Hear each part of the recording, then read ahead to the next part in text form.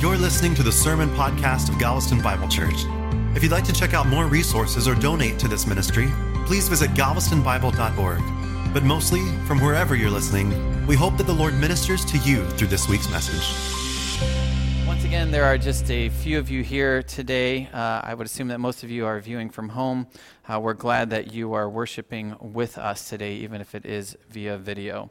The sermon that I'm going to preach today was originally going to just be 1 week, but the more I started to prepare, the more I realized, as sometimes happens, that I couldn't get all of the information into one sermon. And I think that this is a very important topic, and so we're going to take 2 weeks to talk about it. This week's sermon and next week's sermon will probably be the most controversial sermons that I've preached in a while, because we're going to be talking about the role of women in the church.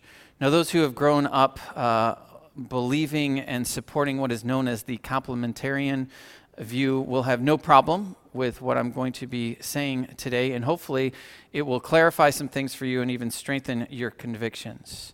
For those who hold to what is known as an egalitarian view, meaning that they see no role distinctions between men and women in the church, my prayer is that you will consider what I say over the next 2 weeks, weigh it biblically more than you do culturally, because I think that's one of the biggest issues that we're dealing with.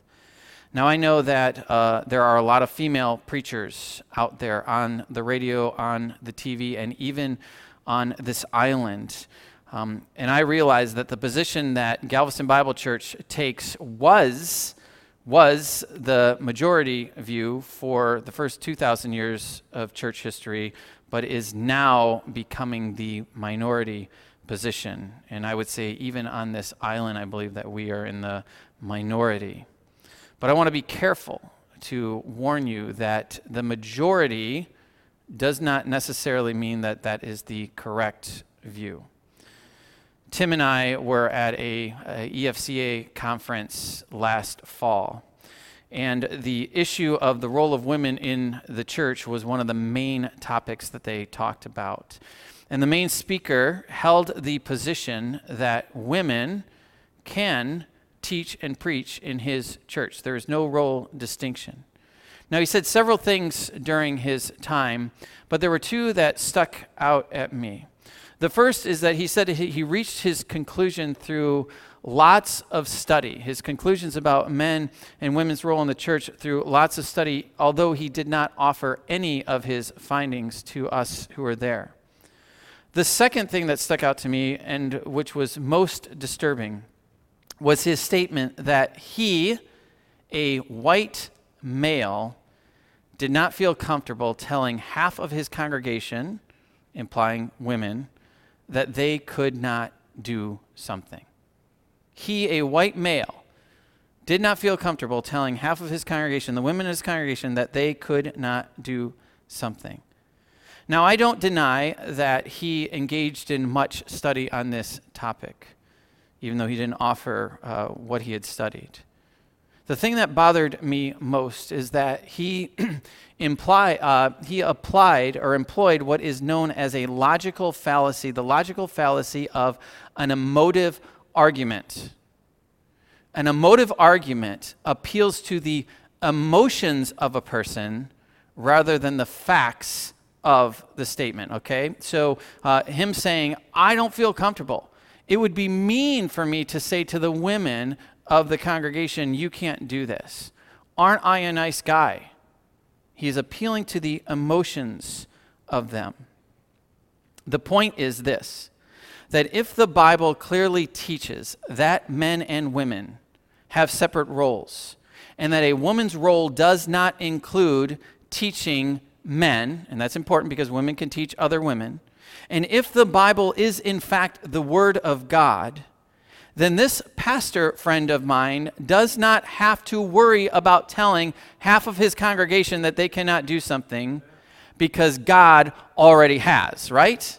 God already has. And he can hide behind God, so to speak, and say, he's the one who said it, I'm just telling you. I mean, this is what the prophets in the Old Testament did, right? Thus says the Lord. And many of them were killed because of their stance. God has already spoken. And what I hope to demonstrate today and next week is that God has given important and differing roles to men and women in his church, and that those roles are given for a purpose. And even though we can't understand the purpose of them, they are given for our good and for the proper functioning of his church. Furthermore, I believe that those roles must be embraced and celebrated, not despised and challenged.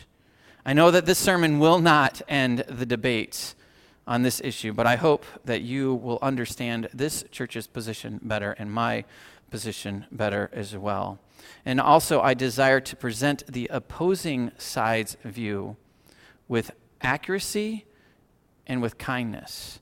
The last thing that I want to do is erect what are known as straw men arguments, these weak arguments, and then just knock them over.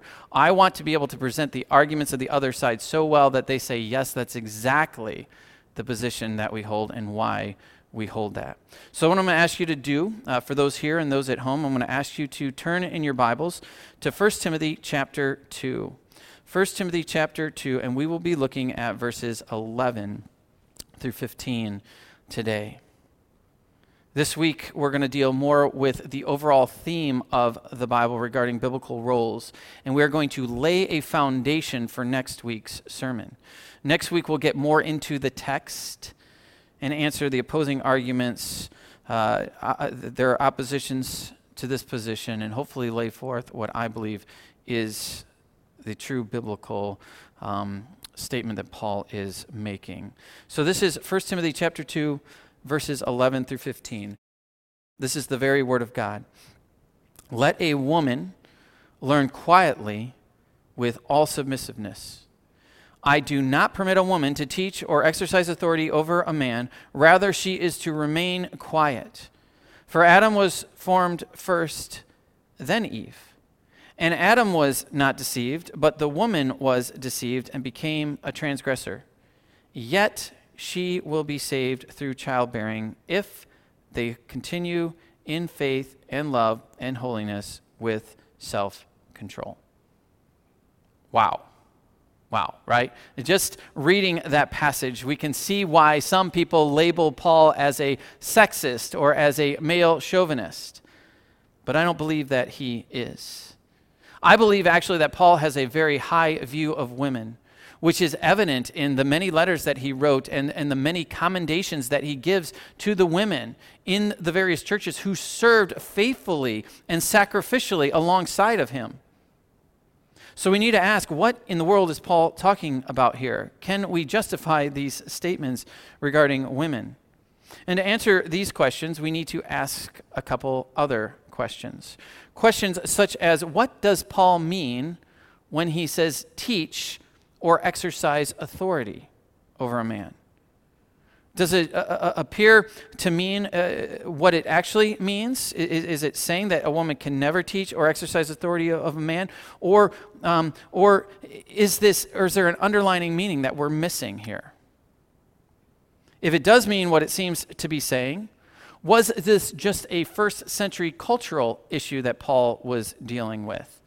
Was he saying right now for the times, man, it's best if women just don't teach or exercise authority over a man? That is going to change in the future, but right now for this cultural situation, just women, just hold on and keep silent. Is that what's going on? Is this a cultural issue, or is this a mandate for all churches of all times?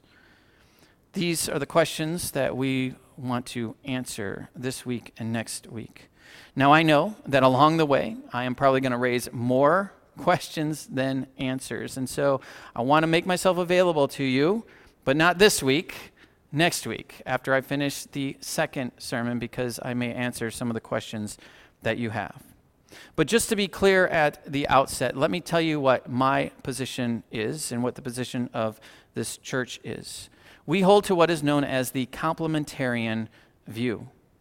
And that means that God has created men and women equal with differing complementary roles. These roles are established by God for His glory and for the proper functioning of his church. As such, these roles should be celebrated, not envied, usurped, or challenged.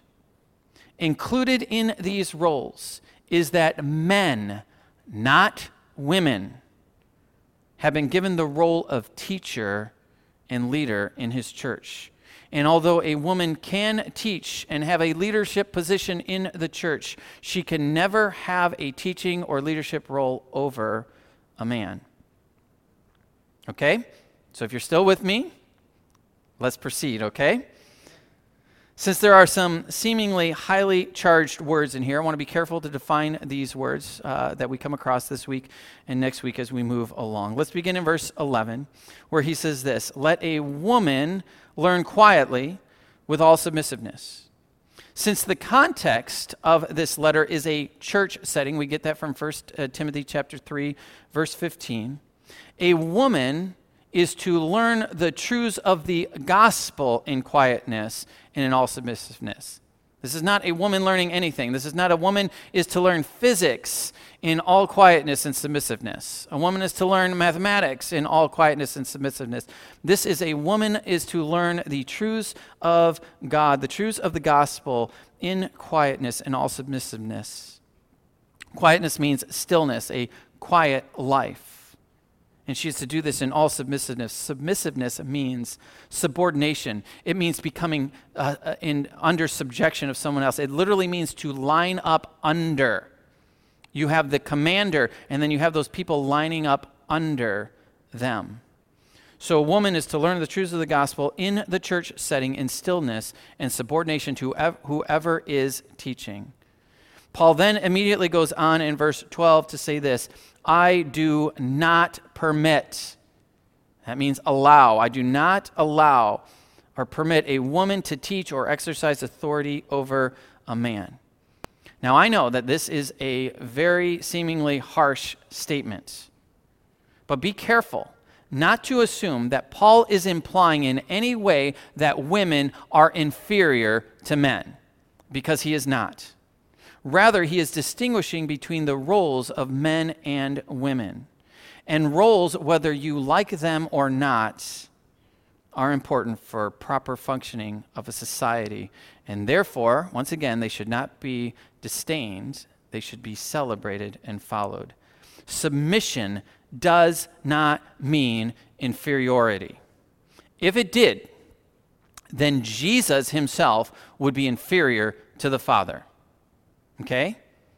Submission does not mean inferiority, or Jesus himself would be inferior to the Father, because Jesus placed himself in submission, in subjection to the Father. There are many verses in the Bible that point to this. Let me just give you a few. Turn to 1 Corinthians chapter 11. 1 Corinthians chapter 11, verse 3, so that you can read it yourself. I'm reading from the English Standard Version. Here's what Paul says here. Listen, this is very important. "But I want you to understand that the head of every man is Christ." The man is under subjection to who? Christ. Okay? The head of every man is Christ. The head of a wife is her husband. The wife is in subjection to her husband. And listen to this. The head of Christ is God. Jesus in subjection to the Father. And if that is not clear enough, turn over to 1 Corinthians chapter 15, verse 28. 1 Corinthians chapter 15, verse 28. And here's what Paul says here. "When all things are subjected to him," that's Jesus, "then the Son," that's Jesus himself, "will also be subjected to him," that's the Father, "who put all things in subjection under him," that's Jesus, "that God may be all in all." That word subjection that is used here in 1 Corinthians 15:28 is the exact same word that is used regarding women in 1 Timothy chapter 2, verse 11. It is used in this context in Jesus in subjection to the Father. Subjection and submission, once again, do not imply inferiority. They define roles, which we'll get to in a minute. Jesus was and remained and remains equal to the Father. The fact that women were not, the fact that women were or are not inferior to men is plain from the teachings of the Old and the New Testament. First of all of the promises and commands and blessings in the New Testament apply equally to both men and women. Even in Galatians chapter 3, verse 28, Paul said this, "There is neither Jew nor Greek. There is neither slave nor free. There is no male and female, for you are all one in Christ Jesus." In addition to that, there are some very interesting and significant facts. There are women, many prominent women in the Old Testament who are commended for their faith and their strength even in leadership. Women like Rahab or Deborah or Ruth or Esther. There were many women, there were women such as Tamar, who put men in their place when they were erring. There are many examples of godly women in the Old Testament and the New Testament. Moving into the New Testament, we see this, and this is very significant. The very first person that Jesus revealed his messiahship to was a woman. The very first person that Jesus, the Son of God, the Messiah, revealed that messiahship to was a woman. Jesus healed women. In contrast to the prevailing practices of the rabbis of the day, Jesus taught women. Women ministered to Jesus, and later, after Jesus departed out of this world, women ministered to his disciples, the apostles. Following his resurrection, Jesus first appeared to who? A woman. Okay? That is very, very significant. He appeared to a woman. Finally, women and men were both involved in the prayer services in the early church. So women were very active in the history of God's people. But also at the same time, you have this underlying subjection to male leadership, which is prominent in the Old Testament and the New Testament, and actually goes all the way back to the created order. I say this from time to time, but God does not do anything arbitrarily. He does not do anything arbitrarily. And so when God created Adam, the man first, that was by intention. God was establishing an order and an authority. We see this clearly throughout the Bible. We see it implied in places like the rights that were ascribed to the firstborn males. But we see it firmly established here in the New Testament with Paul's statements, such as we find in our text in 1 Timothy chapter 2, verse 14, when he says this, "For Adam was formed first, then Eve." There is an order to the creation, a God-given, established authority given to men. And that's exactly what the context here of 1 Timothy chapter 2 is. Adam was given authority over his wife even before the fall. This was not something that happened after the fall. God's like, you're both equal. The woman messed up. Therefore, for the rest of your life, you're just going to be subject to the man. No, this was before the fall. We saw this earlier in 1 Corinthians chapter 11, verse 3. If you're still there, you can turn back there. He says this, "But I want you to understand that the head of every man is Christ, the head of the wife is her husband, and the head of Christ is God." Is there ever a time where Jesus was not the head of the man? No, there was never a time. This is not after the fall. After the fall, Jesus became the head of man, and man became the head of woman. No, this is a creation ordinance. There's an established order.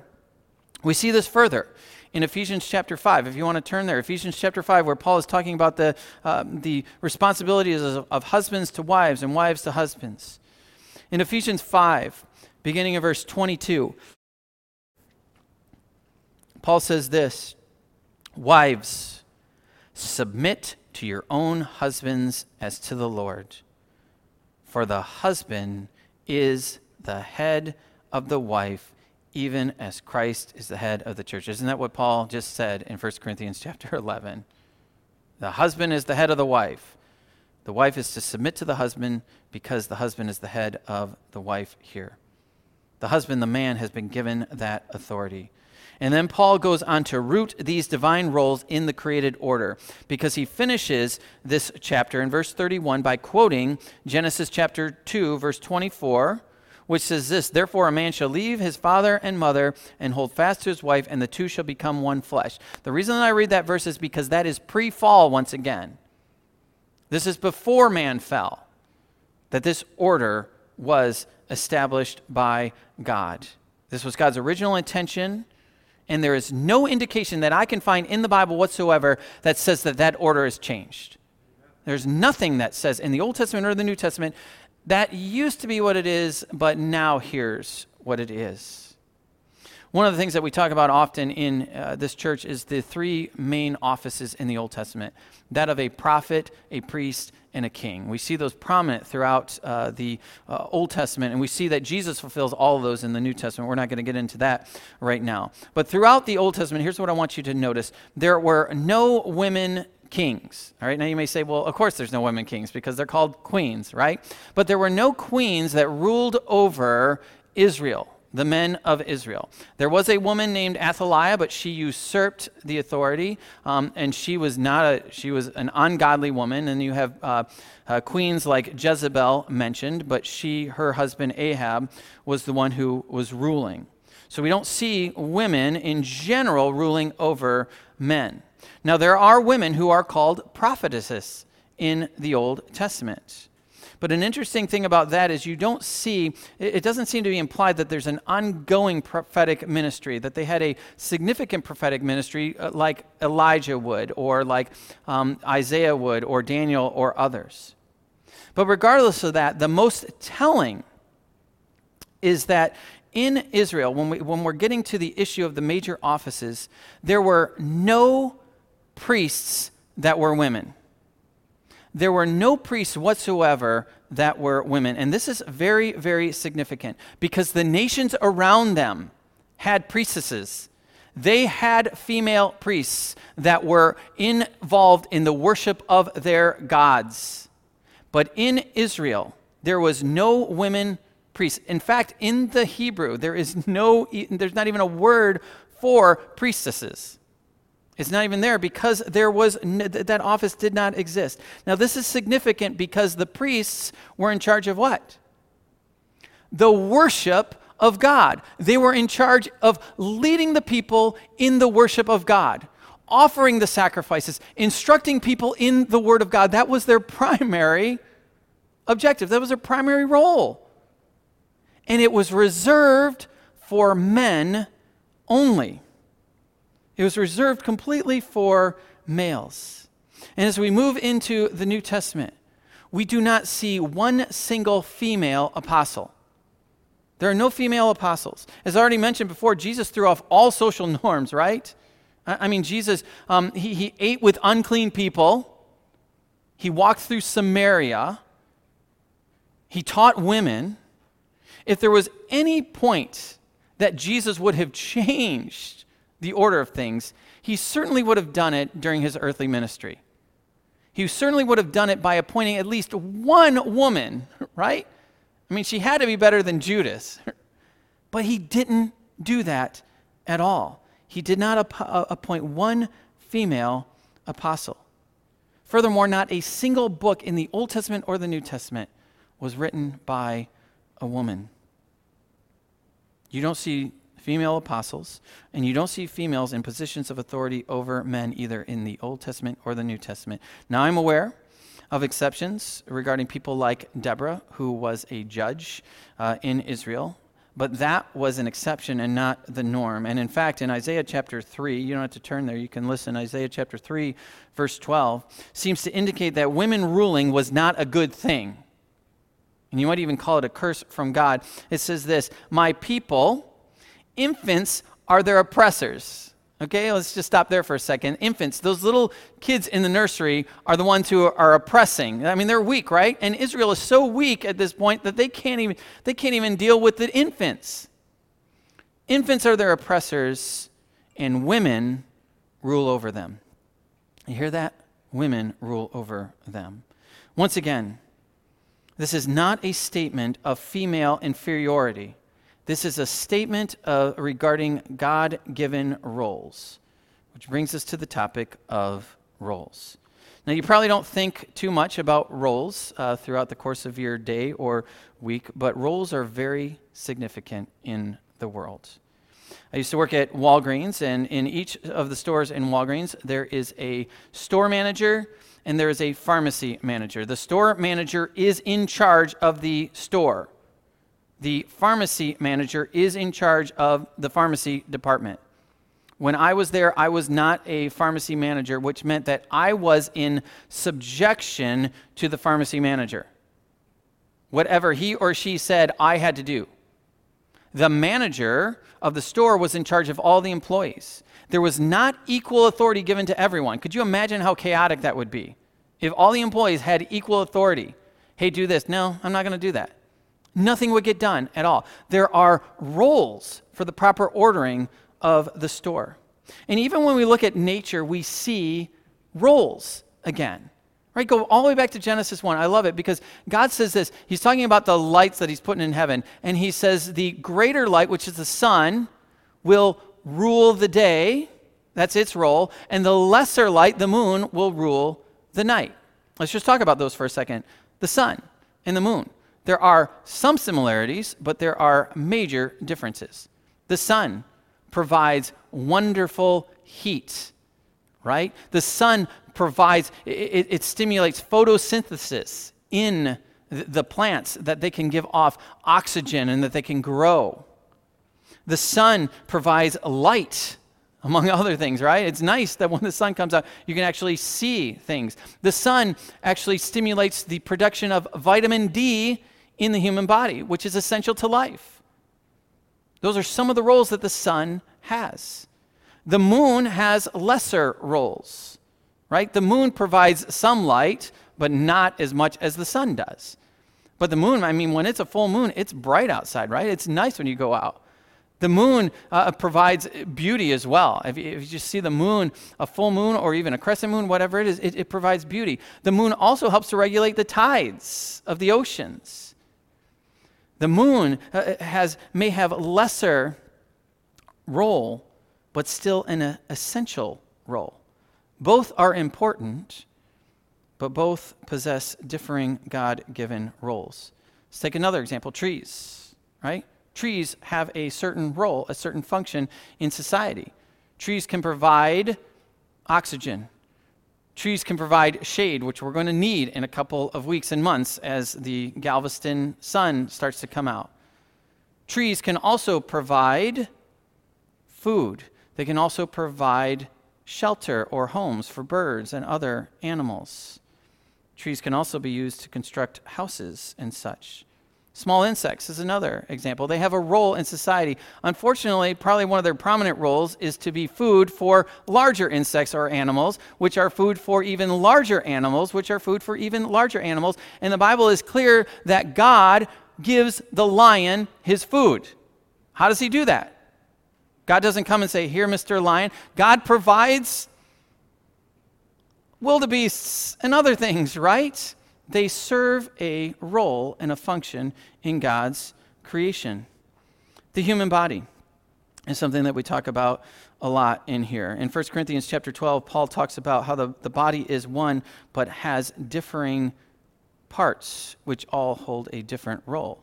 Your eye has a different role than your brain. The eye cannot say, "Man, I'm jealous. I want to be the brain. I want to function as the brain," right? And the brain doesn't say, "You know what, I'm tired of being the brain. I want to be the kidney." They have differing, important roles.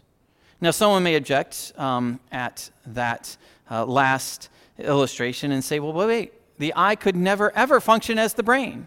It just does not have the ability to do that. It does not have the neurons that the brain does, nor can the brain function as the eye. It does not have an iris. It does not have a pupil. It doesn't have any of those things.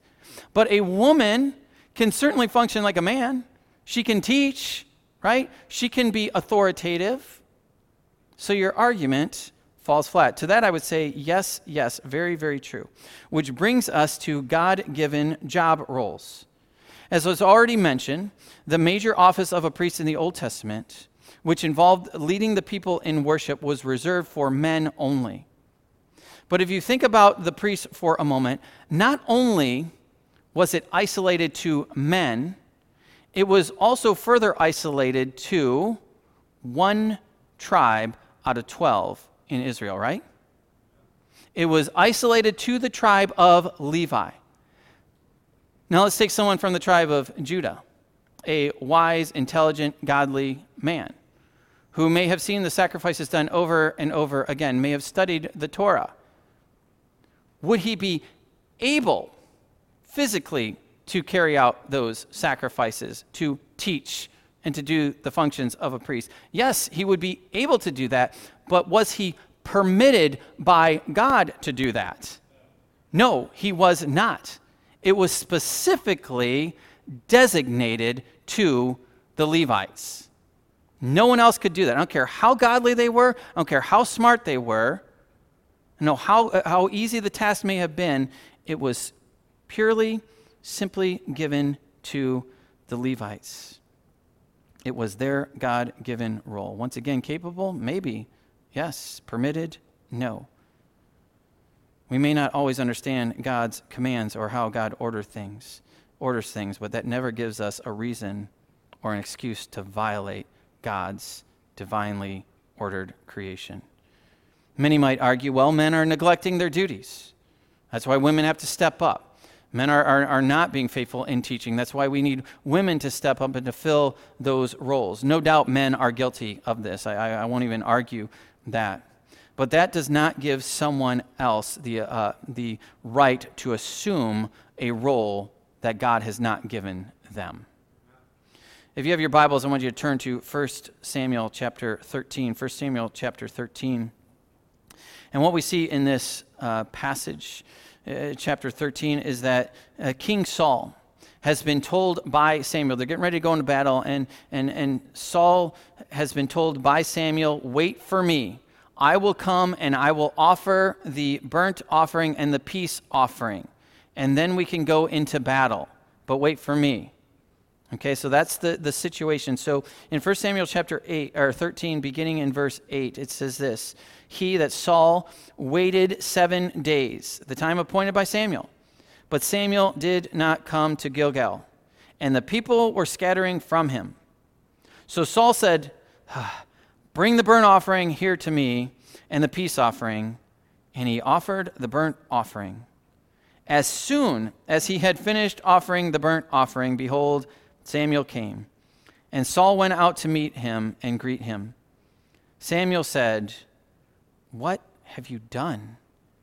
And Saul said, when I saw the people were scattering from me, and that you did not come within the days appointed, and that the Philistines had mustered at Michmash, I said, now the Philistines will come down against me at Gilgal, and I have not sought the favor of the Lord. So I forced myself and offered the burnt offering. And Samuel said to Saul, good job. No, that's not what he said. He said, you have done foolishly. You have not kept the command of the Lord your God, which he commanded you. Let's stop there. There's no doubt that Saul saw Samuel and others offer the burnt offering and the peace offering multiple times. It's easy. I know how to do it. I've seen it done many times. I can do it. But it didn't matter because it was not his role to do it. It was not his God-given role. And desperate times do not warrant role reversals. They don't.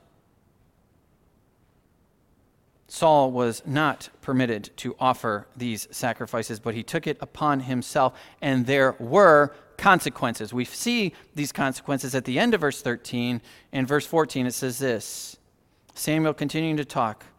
For then the Lord would have established your kingdom over Israel forever.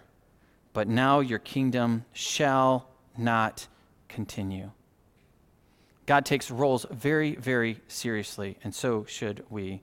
Let me give you one more human example, if you will. Think about Jonathan, the son of Saul, who was the king. Jonathan, as the son of Saul, was next in line to be king, right? That was his right. That's how things worked. But that was not what God was calling him to do. That role was never given to him by God. It was given to another. Was Jonathan capable of being king? I believe he was. I mean, he would have been a better king than his father. You see some of the stuff that he does in the book of 1 Samuel, and it's amazing. He is a leader, okay? He was capable of doing that, but it was not his God-given role. It was given to David. And so what was Jonathan's response to David? Was he jealous of David? Was he angry towards David? Did he try everything in his power to ensure that David would not sit on the throne? No. No, what did he do? He knew that it was not his role. He acknowledged that David was going to be king, and he did everything in his power to ensure that David would become king, right? Even risking his own life. As someone who understood his role, and that his role was not to be king. In the end, Jonathan knew it was not about Jonathan. He knew it was not about what he wanted or what he thought was best. It was about God and God's purpose in the world. But if this is not proof enough, we come to what I believe is the most compelling argument for distinctive roles. And the most compelling argument for distinctive roles is found in God himself. Okay? It is found in God himself, in the Trinity, Father, Son, and Holy Spirit. Because if you go back to Genesis chapter 1, you see that God created male and female in his own image. Now, there's a lot into what it means to be created in the image of God, but part of that means that both male and female together make up the image of God, which means that they have distinctive roles. Think about it for a minute. The Father and the Son and the Holy Spirit are all equally God. They are equal in power and glory, but not all fulfill the same role in creation and in the redemption of mankind. Neither the Father nor the Spirit started out as a zygote, if you will, developed in the womb of a human woman, went through the birth canal, had to learn how to crawl and then walk and then talk. They did not suffer physical rejection from mankind. They did not suffer the constant threats on their life. It was the Son who did all of these things. And if you think about it, even in this book that we're studying in 1 Timothy, the Father is called Savior. The Father could not be called Savior unless the Son actually fulfilled his role of doing what he was called to do. The Son was the one who was punished for our sins. The Son is the one who took the wrath of the Father. The Son was the one who purchased our salvation. I want to stop there for 1 second and ask a question. Do you think that the Father or the Holy Spirit was capable of becoming a human being? When I look at the Bible, I'm thinking nothing's impossible with God, right? They had the capability of doing that, but that was not their role. It was not the role of the Father or the Holy Spirit. And please don't think for a minute that Jesus felt like he got the short end of the stick, right? Like, like they're doing rock, paper, scissors, right? And Jesus like, 2 out of 3, right? Or 3 out of 5. No, that wasn't the case. Jesus wasn't lamenting his role. Jesus took on this role willingly, and as Hebrews says, with joy. With joy. Was it hard? You bet it was hard, right? You bet it was hard. But Jesus, knowing that he would be humiliated, knowing that he would be humbled, also knew that after that he would be what? Exalted as well. This was what he was called to do. This is his role. But how can we call the Father Savior if it's Jesus who did all of the stuff that was required to save us? Well, because the Father, Son, and Holy Spirit are working in complete and total unity, and right? They're working in unity together. There's no war between them. Think about this. Think about the U.S. If the U.S. goes to war, and it's a battle that's raging on for a couple of years, and then the President of the United States comes and says, we won the war. And you're thinking, what do you mean we? You never picked up a gun. You never flew a plane. What do you mean we? It's the Green Berets that are out there, right? It's the Army, it's the Navy, it's the Air Force, it's the Marines, it's the people on the ground. Those are the people who won the war. No, it's not just them, right? Because maybe those are the ones who are firing the shots, but they are under sergeants who are under various commanders who are under the Secretary of War who is under the Commander-in-Chief, the President of the United States, and they're all playing a role in winning the war. And so they all get the victory. They have differing roles, but they're all involved in the same battle. Father, Son, and Holy Spirit are all involved in our salvation, but they have differing roles. Differing roles, but one purpose, the salvation of humanity. The Father sent the Son purchased salvation, and then the Holy Spirit applies the work that Jesus did to the individual person. This is a beautiful execution of roles. Roles are very important. Once again, they do not imply for a moment inferiority. Satan is the one who tempts us to think that they imply inferiority, because Satan hates everything that God establishes, and Satan seeks to distort or destroy everything that God establishes. So be aware. And I want to be careful here, but I wonder how many people's views of women's role in the church have changed, because someone at some point said, well, couldn't it be possible? Wouldn't it be better if it was like this? And then people stopped searching out the scriptures, stopped diligently studying, and said, yeah, I guess it could be. And plus, we would look better in the eyes of the world. We wouldn't look like we're chauvinistic. We wouldn't look like we're sexist or misogynistic. Well, I'm going to end there. I still know that there are many unanswered questions, and we'll take those up next week as we look more closely at the text and consider the arguments on the opposing side and those who hold a different view. And we'll take them one by one, okay? And then we'll finish once again with the glorious role that God has called both men and women to fulfill.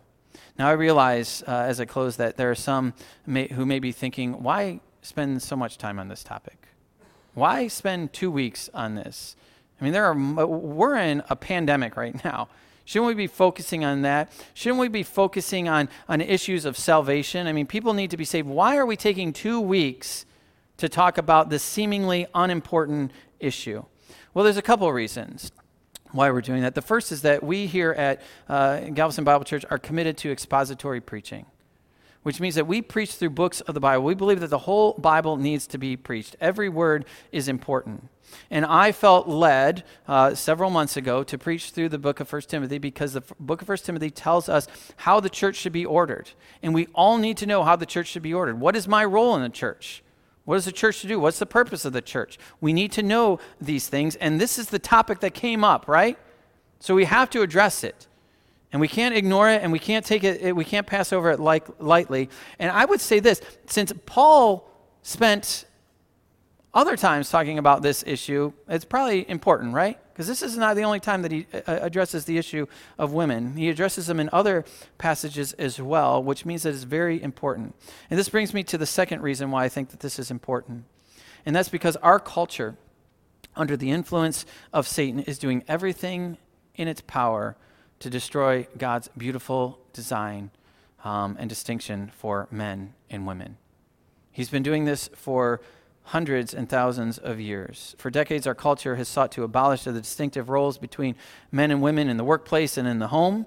And now our culture is even seeking to destroy the distinctions between male and female, even anatomically. I know that this has been around for a bit, but it just seems like in the last 5 plus years, there's this huge push to confuse genders, to advocate for gender reassignments, to change your gender from male to female or female to male, either through surgery or hormones. To use the term male or to use the term female to refer to someone without asking if that's what they prefer is the unforgivable sin in our society. How dare you do that? You don't know if I'm a man. You don't know if I'm a woman. But the truth of the matter is that God has made men and women amazingly different. And when we work together in our God-given roles, we make an amazing, amazing team by God's design. Therefore, I think that it is imperative that we understand this issue, not bow to the pressures to conform to our society, especially since our society has never led us in a right or godly direction, right? Why in the world would we follow their lead right now? So I want to urge you to seriously consider what I've said today and then to join us next week, because I do believe that this issue is important. Let's pray. Father, I just pray, I thank you for your word. Lord, when we start to look into these things, and I pray that we will, that we would just see, my goodness, Lord, you're so good. You're so wise. You love order, Lord. You love this created world, and you want it to run in a way that is ordered. And so we just thank you, Lord. We thank you for the distinctive roles that you have given to men and to women. And we pray, Lord, that we would execute those roles with wisdom and humility. A man is not to be domineering over a woman, and a woman is not to usurp the authority of a man. And Lord, when these relationships work in concert, Lord, it is a beautiful, beautiful thing. And so I pray, God, that we would understand these issues. Lord, I pray that I pray that today I presented your word fairly and accurately, and I pray that next week, Lord, as we dig into the text more and get a little bit more into more complicated issues, Lord, I pray that I would speak only the truth of your word and not impose on the text something that is not there. We thank you for this time, and we just pray this in the name of Jesus. Amen.